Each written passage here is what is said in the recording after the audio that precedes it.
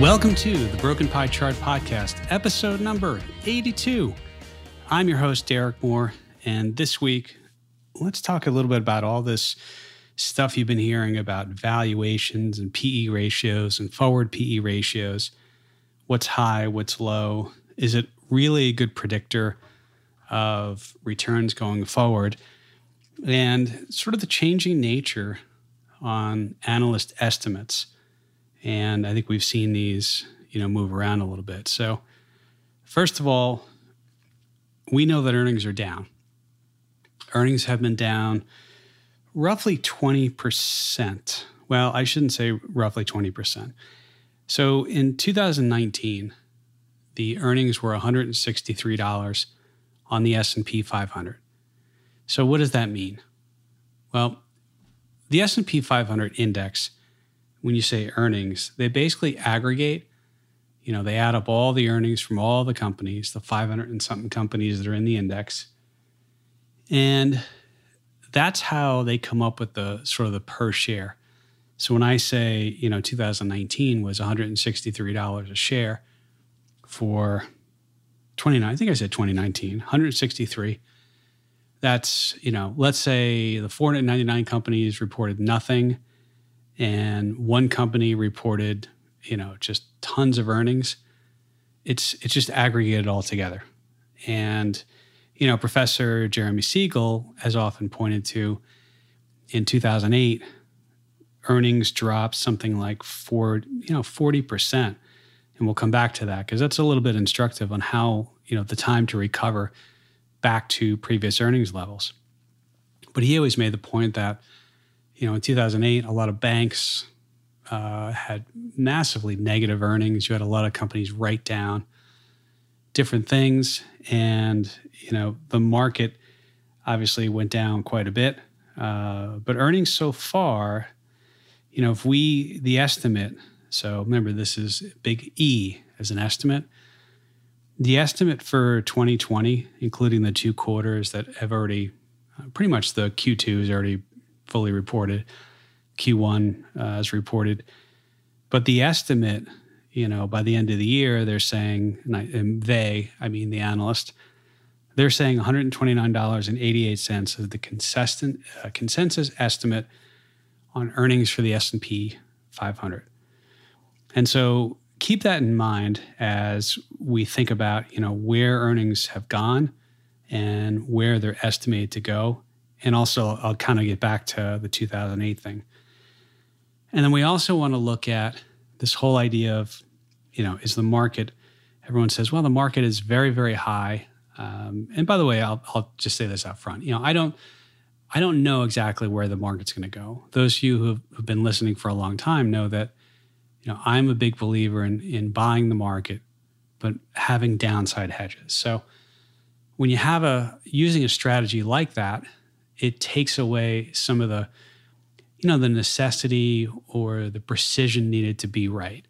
Because look, if the market sells off materially, hopefully you have some hedges in place, and, real hedges, not just diversification that you hope will work. And if the market keeps going up, great, you capture the majority of the upside. It's missing that material downside that's really important. So when we think about price to earnings, for anyone who, maybe needs a refresher, I'll go through this really quickly. The price to earnings is you take a stock or an index, and you take that price and you divide it by whatever the earnings are. Let's make this really simple. Let's say a stock is trading at $10 a share, and the earnings per share are, so if you have 1 million shares outstanding and you have $1 million of net income, that's $1 per share. So stock's at 10, earnings per share is at $1. 10 divided by $1, that's easy, right? It's 10. And so you're trading at 10 times earnings. And then what happens is, let's say next year, the consensus estimate on this, completely fictitious made up stock are $2. So the analysts say, hey, I think they're going to earn $2 next year. Well, then on a 1 year or 12-month forward basis, it is trading $10 divided by $2. It's trading at 5 times forward earnings, okay? So let's look at what the S&P is doing right now. I'll round up. Not quite close at 3,400, but it's close. So I'll sort of round up. And so we have, if you look at what the earnings were last year, okay, or what the earnings are, let's say, if we actually end the year at 129.88, so remember, this is an index, it's not a stock. So it's the index level divided by the per share earnings on the S&P 500. So if we wind up being, 129.88, the index is trading at, an estimated 129.8. It's trading about 26 times the estimated 2020 earnings, okay? And when you hear people saying, well, it's trading on the high side, that's sort of what they're talking about. And I'll give you some historical perspective on what was the trading before March of 2000? What was the trading before 2008? And so then you kind of look and you say, okay, so what is the market trading on a forward 1-year basis? And by forward 1-year basis, it's basically Q3, Q4, Q1 of 21, Q2 of 21, right? Because we already know what's happened. And the consensus estimate, it looks like, and it was actually raised recently. And by the way, that's a really good point, because these are just estimates. They can change, and analysts can be wrong. So if you're doing a forward estimate today, well, if the analysts change their estimates, and assuming the price doesn't change, you're going to have a different forward PE. So what we do is we take 3,400. Again, I just rounded up to make it easy, divided by the 145.66. That's the forward consensus analyst estimates for the next 4 quarters, $145.66. And that gets you about a 1-year forward PE of about 23.24, okay? So when we look at, where PEs are, and we look at, historically, what does that mean?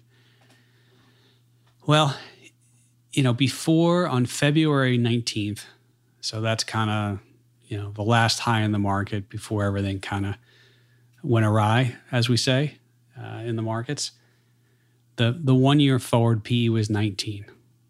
And what did I just say?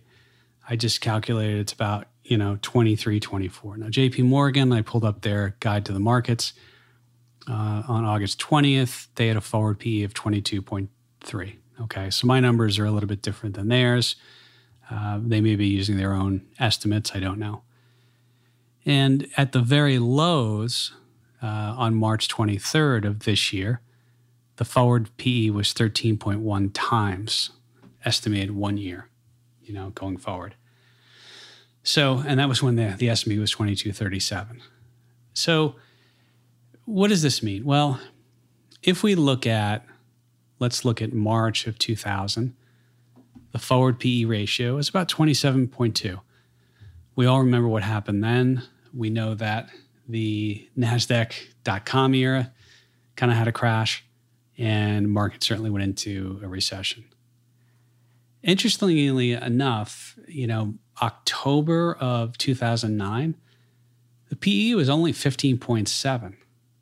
It's only 15.7. And then, of course, we know we had the 2008 crisis, 2009, all of those types of things, right?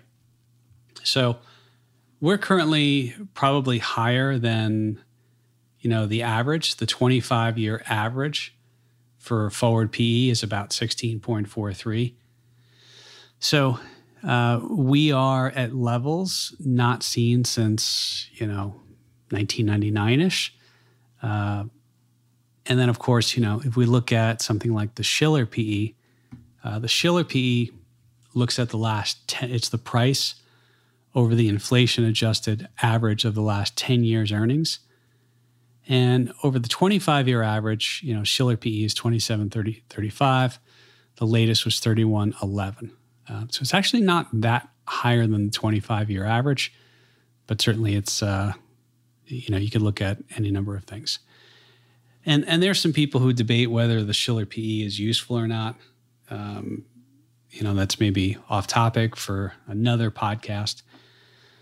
So does this mean that we're we're trading really high. What does it mean? Well, JP Morgan also has kind of the old XY regression scatter plot.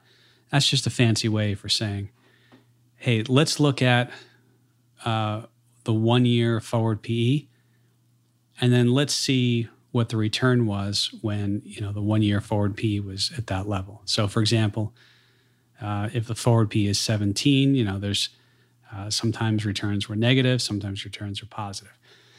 There's definitely a sloping, and over the next subsequent 5 year annualized returns, there's definitely, if anyone's ever done a regression or stats, some of you are like, no, I don't want to ever do that again. But there seems to be some correlation between the higher the forward PE gets, the lower historically 5 year annualized returns have been. But like I said, if all of a sudden earnings start coming in better and the analysts raise their estimates, those PEs can go down pretty quickly. And by the way, this only had about a 45 R square, so it's not zero, but it's not 100%.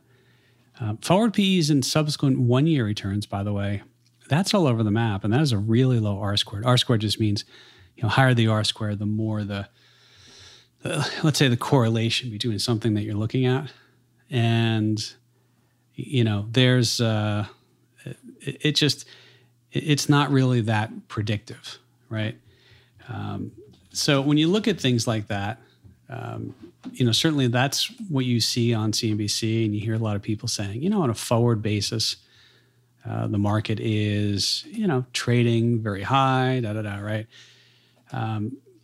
Here's the other thing I would tell you, that, if you look back and you looked at, a PE ratio, let's say, for example, in January 1st of 2009, the actual PE, not the forward PE, was almost 71. And we know the market bottomed out in March of 2009.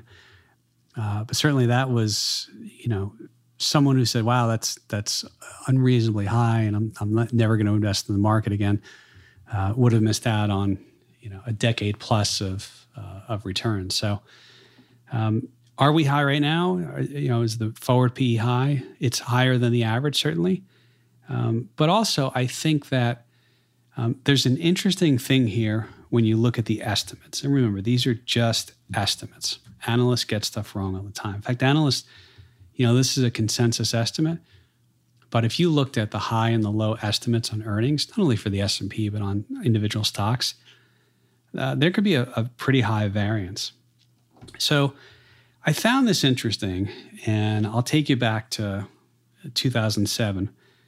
2007, 82.54 was the earnings on the S&P 500. 2008, they go down to 49.51. So that's a drop of 40%, okay? So they stay at 49.51 in 2008. They go to 56.86 in 2009. And they don't go above the 2017 level until the very end of 2010, when they hit 83.77. So I think that's kind of interesting in that, you figure you had 07, impairment on earnings in 08, impairment 09, and then it took, it was not till 2010. So, 3 years later, I guess 3 years, 3 full years later before they got back to the 2007. If you look, remember, these are just analyst estimates, but we were 163 on the S&P 500 in 2019. 2020, as I said, the estimate for the full year, you've got 2 quarters in, 2 still to go. So half the year is based upon actuals, half is based upon estimates. And it looks like they're, about 129.88. But here's what's interesting. Their estimates for 2021 are 165.69. That would be higher than 2019. And so if they actually do come in at the estimate for 2020, that's only a 20% drop in earnings in the S&P. And they would fully recover their prior level by 2021. 2022, by the way, they have 186.29, but that's pretty far off, right? So if that's the case, then the recovery, number of years to recover is lower based upon the estimates. And we'll see what happens. So the other thing that people like to look at is PE is price divided by earnings. You can actually invert that, and you can do what's called an earnings yield.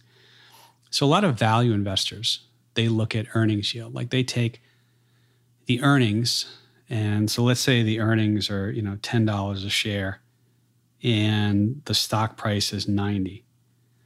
So you take 10 divided by 90, and the earnings yield is 11.1%. So think about, if you're a shareholder, this is why a lot of value people look at this. They say, well, you want a high earnings yield because as a shareholder, that means you're getting, paid more. If you invert, let's say, the S&P 500, we'll use that 3,400 again, and we'll say over the next,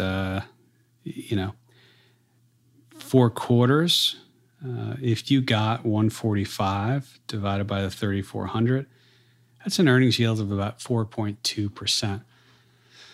What does that actually mean, though?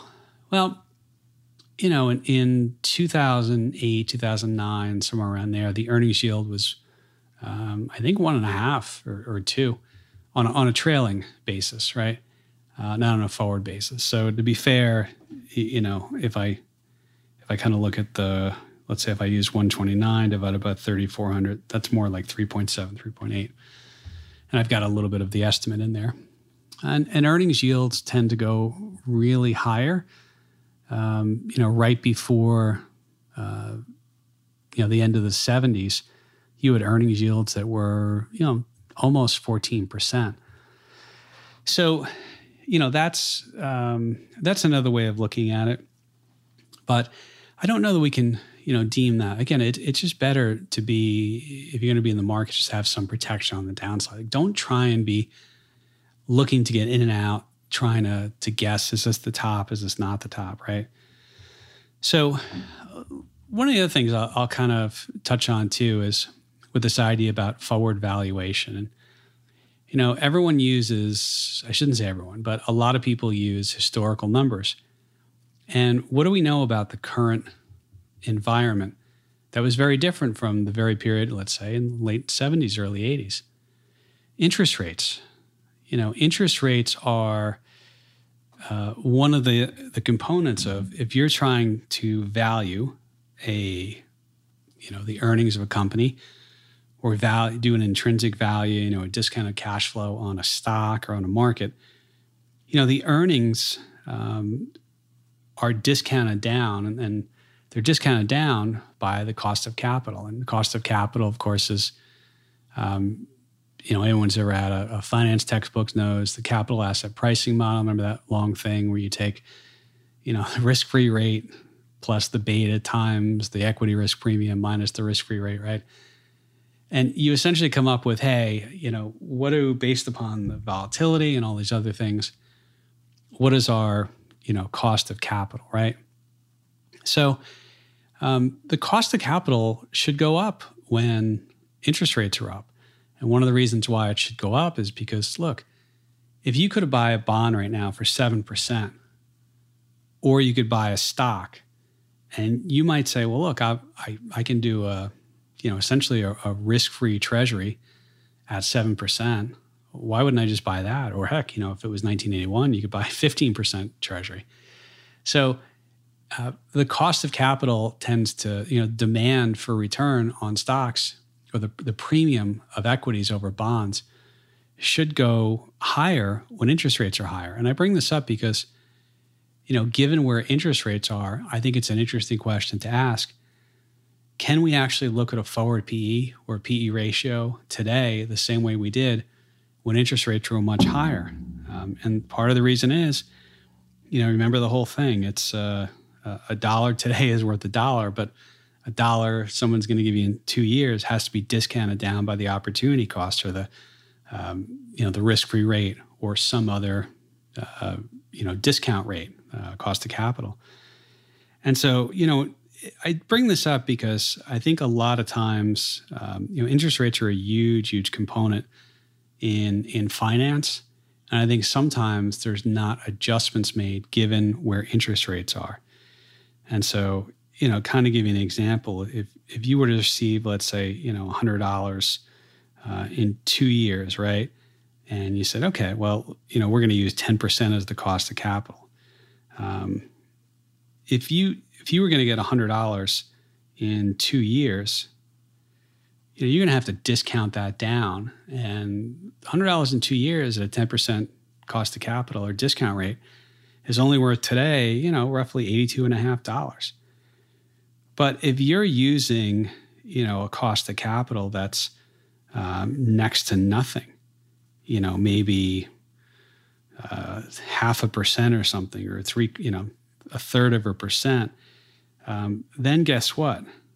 Well, that same $100 that you're going to get in 2 years, if we did like 0.33%, it's worth about just shy of $99.50 today. And I bring this up because I don't think that's talked about enough. And look, if you're doing this type of estimate and you're trying to say, well, how do I know what interest rates are going to be in the future? I know what they are now. And that's a fair point. But don't discount, I guess that's a pun, right? Don't discount what interest rates are. So anyway, this gives you some primer, a little more detail on, what you're hearing right now. When people say forward valuations, PE ratios, what is the earnings yield?